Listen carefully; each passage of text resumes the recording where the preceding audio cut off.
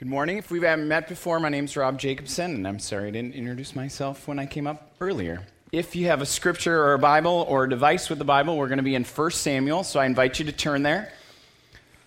We started a series called Beyond, and we're looking beyond the New Year's resolutions, beyond the social media, the filters that we put on our problems, beyond the successes of our life, and today, beyond our routines.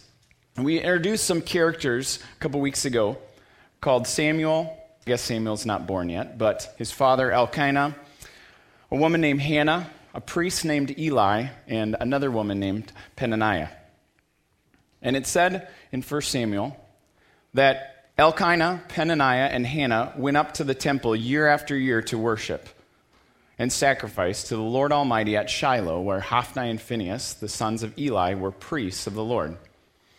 And it says that year after year this went on. And Hannah was married to Elkanah, but because she couldn't have children, Elkanah had to marry someone else so that he could have descendants, and so he could have a 401k, so that he could have someone to give his land to. This is how they produced security and kept their family line going. So this is the situation, and year after year, it says in verse 7, year after year, Hannah went up to the house of the Lord, and her rival provoked her year after year, until she wept and would not eat. And this is a huge festival. This festival that would happen in Shiloh was the one where they would celebrate God Almighty as the one who rescued them from Egypt, the one who protected them through the wilderness, and the one who would bring them and did bring them into the promised land. This was a giant party. Don't think boring church service. Don't think museum of drudgery. Think giant party. Okay? We're going to pick the story up in verse 9. It says, once when they had finished eating and drinking in Shiloh, which is ironic because Hannah wasn't eating and drinking, Hannah stood up. Now Eli was the priest sitting in his chair by the doorpost of the Lord's house, and in her deep anguish, Hannah prayed to the Lord, weeping bitterly. And she made this vow, saying, Lord Almighty, if you will only look on your servant's misery and remember me and not forget your servant, but give her a son, then I will give him to you give him to the Lord all the days of his life, and no razor will ever be used on his head. As she kept on praying to the Lord, Eli observed her mouth. Hannah was praying in her heart, and her lips were moving, but her voice was not heard. Eli thought she was drunk. And he said to her, how long are you going to stay drunk? Put away your wine. Not so, my lord, Hannah replied. I'm a woman who's deeply troubled, and I have not been drinking wine or beer. I was pouring out my soul to the Lord. Do not take your servant for a wicked woman. I have been praying here out of my great anguish and grief. And Eli answered, go in peace, and may the God of Israel grant you what you have asked of him. And she said, may your servant find favor in your eyes. And then she went away. She went on her way and ate something, and her face was no longer downcast. And early in the morning they arose and worshiped before the Lord, and then went back to their home at Ramah. And Elkanah made love to his wife Hannah, and the Lord remembered her. This is kind of a juicy story, not just because of the end, but because of all the different things going on. And what's amazing to me is this is a 3,000-year-old story about an ordinary family. You could maybe say that Hannah was a marginalized person. She was a minority in the sense that it was just common that women could have children, and because she couldn't, she was sort of an outcast. But it's an ordinary family in their routine, doing their rituals year after year after year. There's a big game that's coming up soon that happens every year at the beginning of February, and there's 75,000 chicken wings eaten. I'm sure I got that number wrong. I'm not sure if you guys have heard of that. There's Americans don't call it soccer. Anyway, year after year, there's these rituals that still happen, even after 3,000 years. And we have no idea how many years Hannah has gone to the temple, how many years she has wept and not eaten. It says in the verses before this that Peninnah had many children. So we get the sense especially since I think Hannah, she's listed first. I think Elkanah married her first, that this has been years and years and years and years of the same thing. Of the same thing over and over. It kind of makes me wonder, why did she go? If this was such a miserable experience for her, did she do it out of duty? Did she do it to keep peace in her marriage? Did she do it because it was simply her religious routine? We don't know. We just know she went. See, routines are these repeated rituals that become so ingrained in our life, we do them without thinking. So, everybody can play. Everybody can ask this question. You can shout out an answer if you want. What are some things that you do so often that you pretty much do them without thinking? Sleep. That's good. Eat. Driving. I'm waiting for someone to say texting, because then I'll put them together and see if anyone does that. Flossing. I have to kind of think about that. Wah, wah. We love you, person who said flossing. Everybody's welcome, even the flossers. What else do you do so often that you almost don't even think about it? Put the filter in, you put the grounds in, push the button, then you wake up. What? Coffee? Work? Yep. Certain things that you got to do every time you go to work, right? Yep. Some of us get dressed and don't think about it. Others of us get dressed thinking about it, and we think they didn't think about it, but, I was going to say brushing my teeth. It's I go up here, then I go over here, and just kind of, that's what I do every time I do it. I don't really think about it. I think so often, I grew up in a church that I'm really thankful for, but we did the same things week after week. And so some of the times I didn't even think about it. This is just what we did, so I just did it. I think we drive to many of the same places that sometimes we don't even think about where we drive, just because we know that we go from here to here and it's always the same. And they've actually done studies on, if you do this, your brain, the pathways in your brain start to get smaller and smaller if you go the same way over and over and don't think about it. I think there's so many times in our lives that we go to the same places, we sit in the same seats, we go to the same meetings, we have the same conversations, we talk about the same problems, and we do this day after day and week after week and month after month. And in every area of our lives, there are certain rhythms and routines that are good, that we should do. They increase our productivity, they make sure things get done, but they're also ridiculously easy to become ruts in our lives. See, these ruts are these places where we just stop thinking about it. It becomes a little cage that stops us from living this outrageous, courageous, faith-filled life. It can happen in our work. It can happen in our home. And it can happen with our faith. And when it does, then our view of God shrinks. Our prayers become gutless and vague,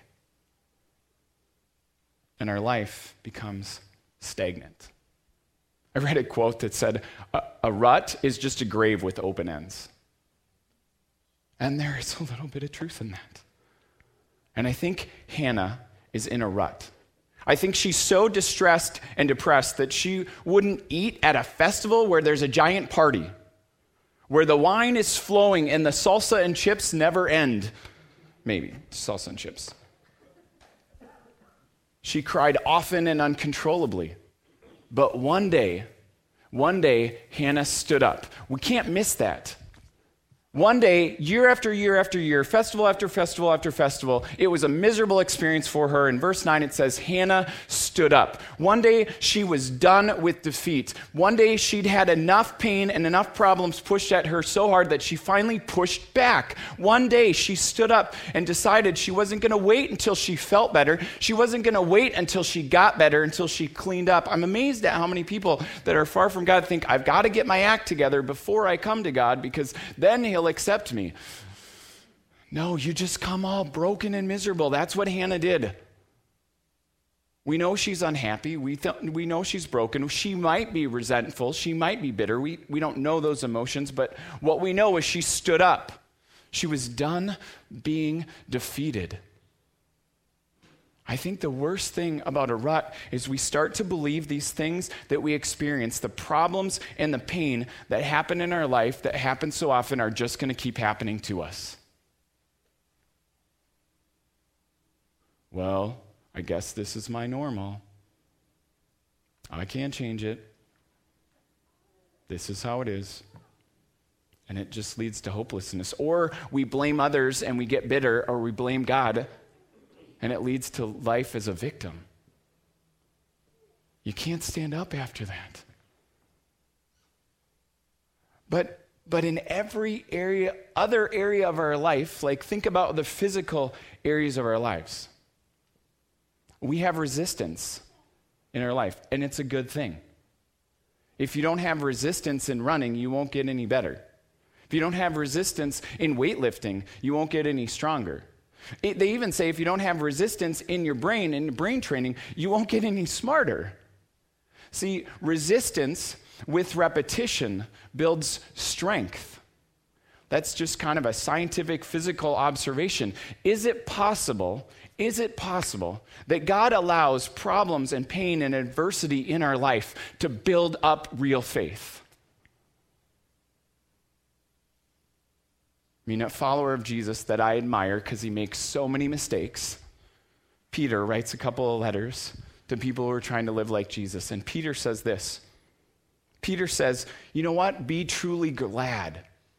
There is wonderful joy ahead, even though you must endure trials of many kinds for a little while.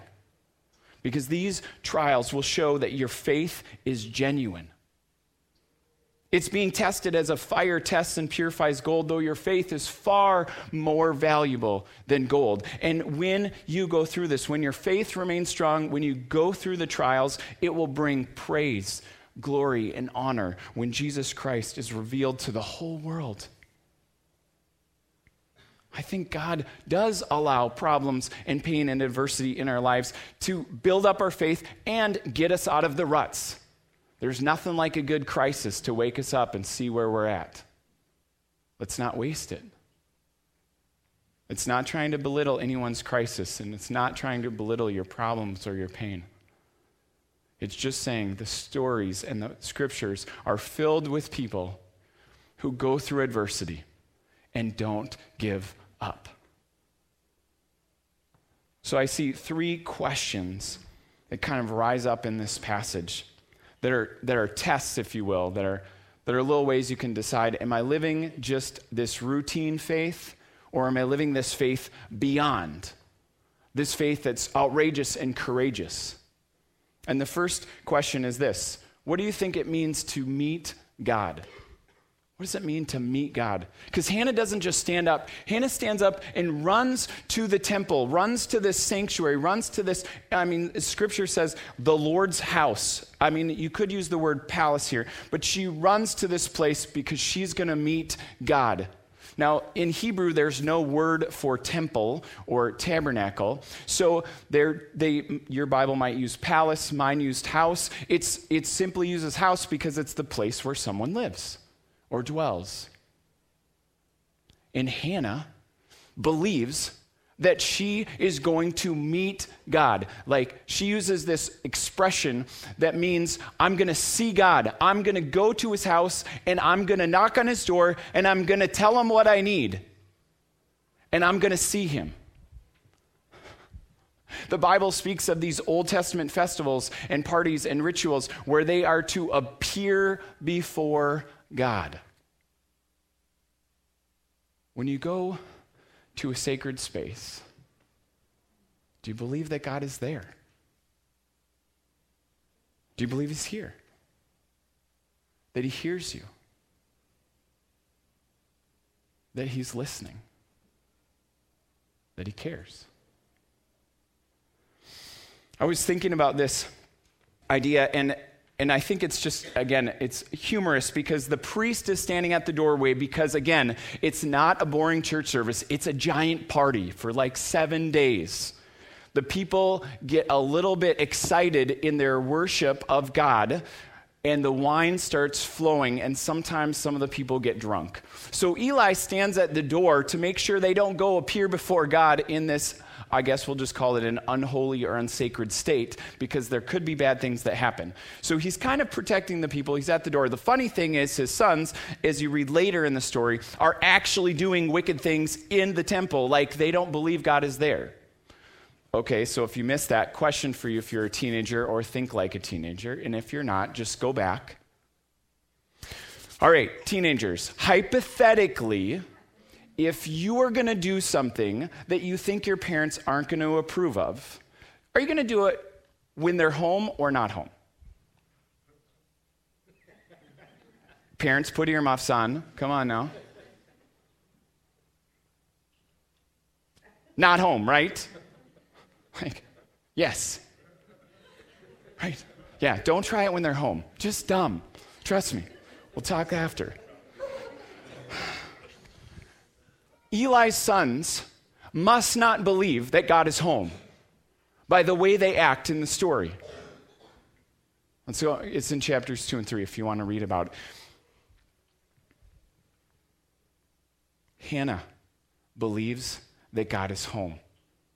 It's like going over to someone's house. I realize that some of us have cool video doorbells and others of us screen all our phone calls because we get so many telemarketing calls. But remember in the days where you went to someone's house and the only way you knew they were home is if you banged on the door and yelled through the wall? And if it was a good friend, a great friend, and you knew they were home, didn't it change the way you addressed them and the way you spoke? I think it does. This is how Hannah is talking. She doesn't just stand up, she meets God and she pleads with God because she believes he's home. She's like a child that runs to their parent saying, "Daddy, will you do something about this situation?" And I'm sorry, I just don't think she would meet with God that way if she thought he was simply a concept and far away. If you want to have an outrageous, courageous faith, what do you believe about meeting God? The second question is, what does it mean to plead with God? What do you think it means to plead with God? If God is home, if this is his house and he's present, even if you can't physically see him, you can spiritually sense him, then I think it changes our prayers. And it changed Hannah's prayers because she pleads and speaks in 4 times, 6 if you count the pouring out the soul part. She is praying to the Lord. She is specifically and boldly asking for something that, ironically, is not just for her. If you do this for me, God, I will give this back. It's not bargaining, but it is pleading. It's specifically and boldly saying to God, this is where I'm at. This is how much it's awful. Would you please do this, God? And I will do this. I don't think it's that selfish.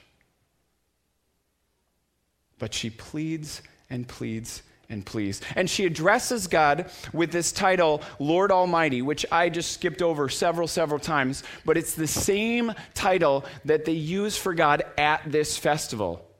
Sometimes it's written in as Yahweh armies, like the Lord God Almighty of the host of his army, like the God of all goodness and all power, who they celebrate for rescuing them from slavery and freeing them and protecting them in the wilderness and bringing them into the promised land. She's like, that God could see me and actually do those same things in my life.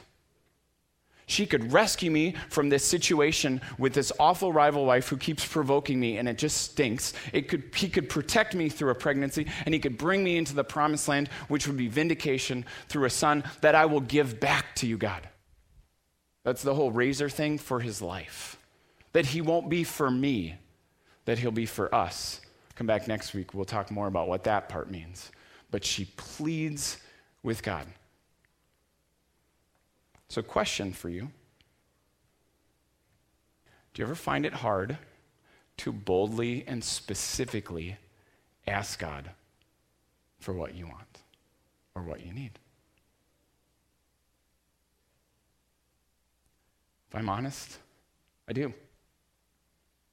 I pray almost specific prayers. God, would you please heal this person in your way?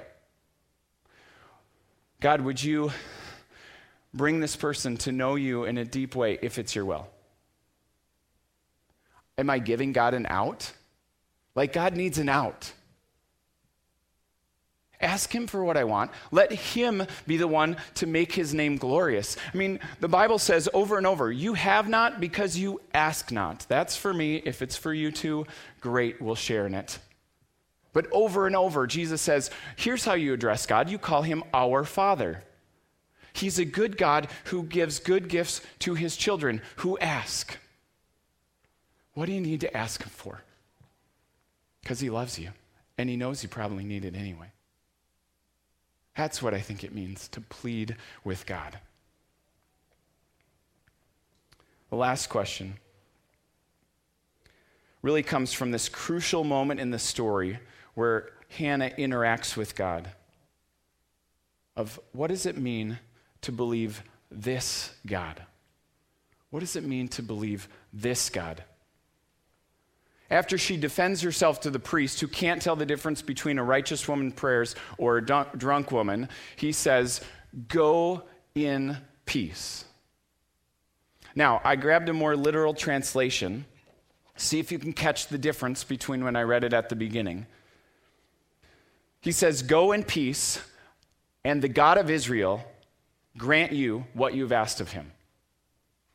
Go in peace, and the God of Israel grant you what you request of him. Anyone notice the difference between that and what I read earlier? It's a really subtle difference that I think makes all the difference in the world.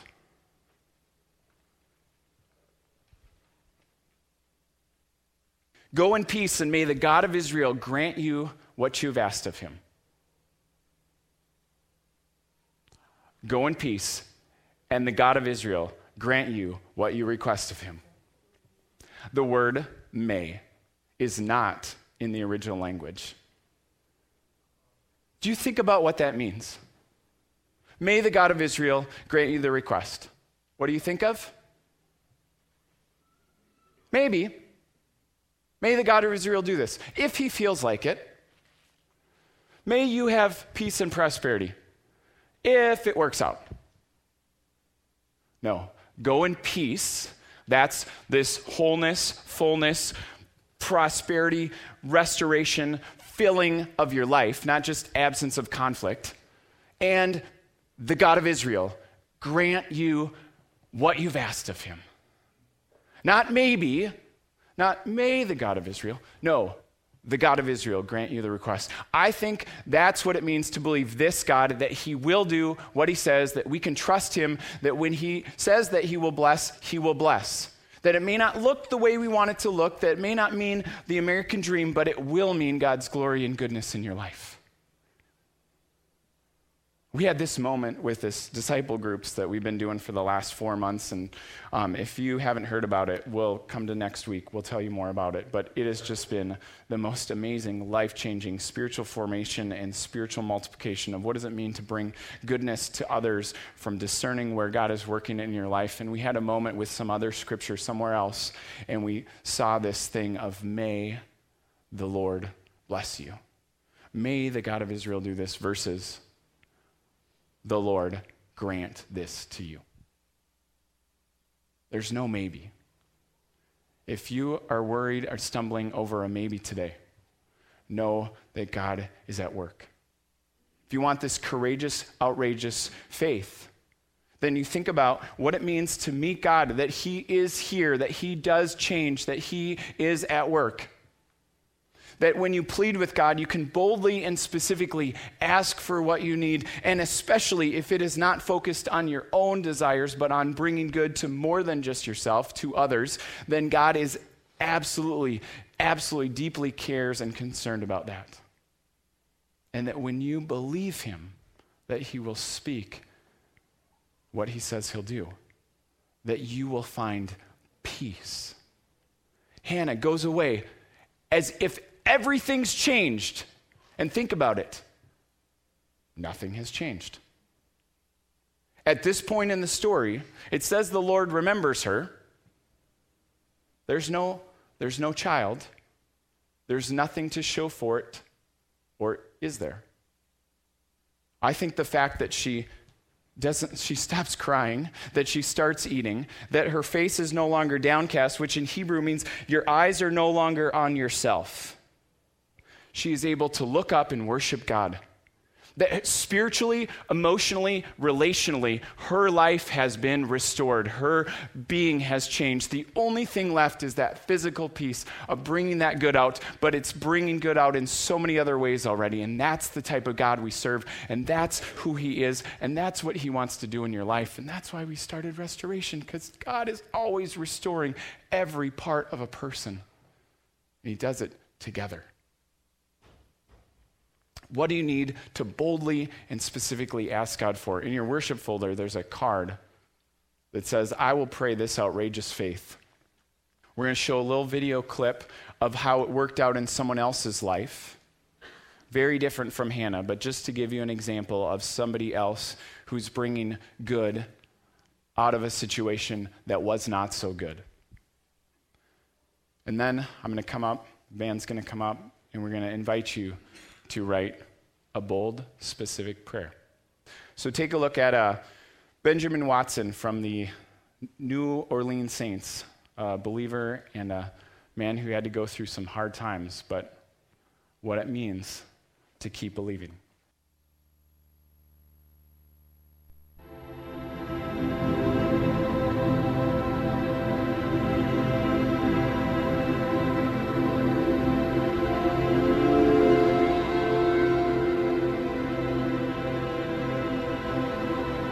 It's amazing how God has his own purposes in his own timing, and sometimes it's different than what our timing is. I always wanted to play football, clearly, but I always wanted to play wide receiver. I grew a little bigger than a wide receiver, so I ended up playing tight end. But as a tight end, you're an offensive player. You want to score touchdowns. You want to be known for, the footballs, the passes you catch, and going through college, going through the NFL. I mean, we're talking about 20 years worth of work to be known as one of the great at your position. That's what every player wants.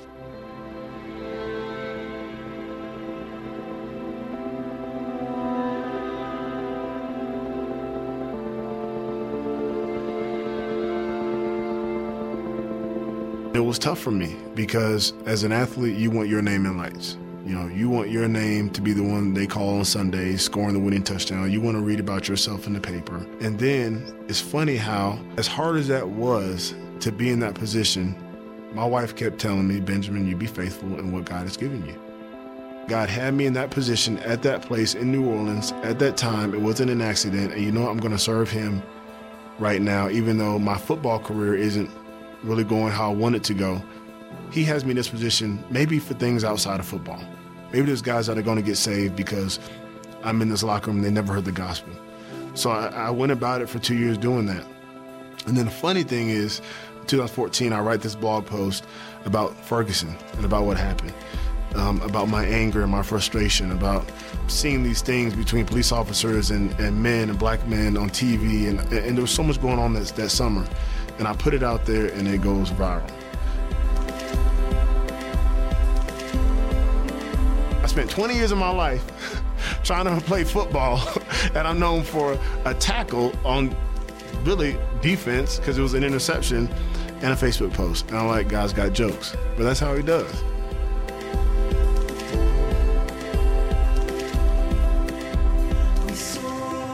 He can elevate your name however he wants to do it, or he can have nobody hear about you however he wants to do it.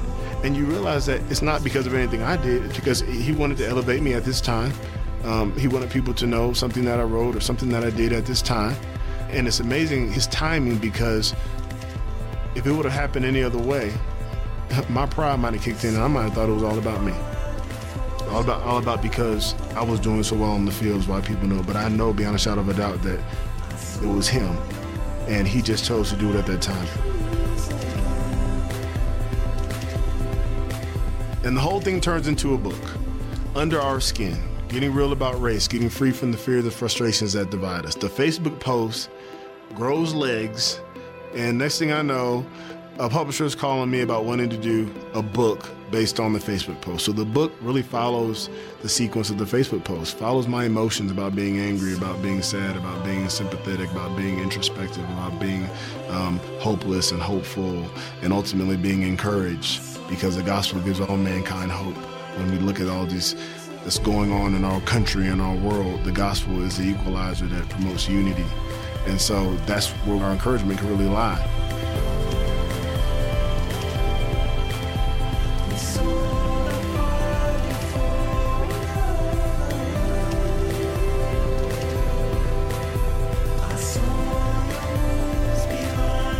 Our job is to be ambassadors for Christ, wherever you are, wherever you talk to. We all have a sphere of influence. We never know what God is going to use with our obedience.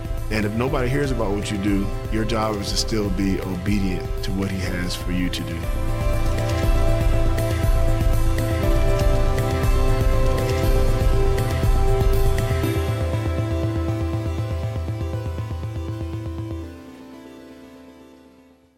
As the band comes up, the cool thing is Benjamin is going to be a video host for us in 2 weeks for this thing that we call Football Sunday that we partner with the Increase on. And it's got 3 or 4 different little video vignettes of testimonies of professional athletes who've overcome the battles and the struggles in their life and how God has been faithful, how Jesus has done it. It's an amazing sequence to this, not only this series, but what Pastor Greg shared last week about choosing the hard road. That is the harder one, but is the one that leads to life. That it's so easy for us to drift over to comfort. But God has you where you are, when you are, for a purpose. He knows you, and he wants to bring good out of that situation. Whether you can relate to Hannah, or you can relate to Benjamin, or you just know that God is here, that he hears you today, and that you know him, and that he is just calling you to be faithful. Even if you don't know where the end is, you keep going, and you keep going, and you keep going. And if you don't know him, then that you would say yes to him. That he does want to give you life, that he has always loved you. From the moment you were created, through every mistake, through every success, he has been there. That he sees purpose and hope and truth, even where you might not. And if you come to him, he does give not only eternal life, but joy, purpose, goodness, and an unending, unshakable hope. So would you take out that card, and during the song, would you be so bold as to write down a prayer? Maybe it's a prayer like Hannah that you've thought so many times, but you've never actually said out loud. We're not going to post them on social media, but we're going to bring them up as an act of obedience, as a sacred community to say, God, we trust you. We believe that you're at work. We will write on the card and bring it up during the song. Matt will let you know. Thank you, God, for how you're always at work, even when we don't see it. Give us belief, even when we're struggling with our belief.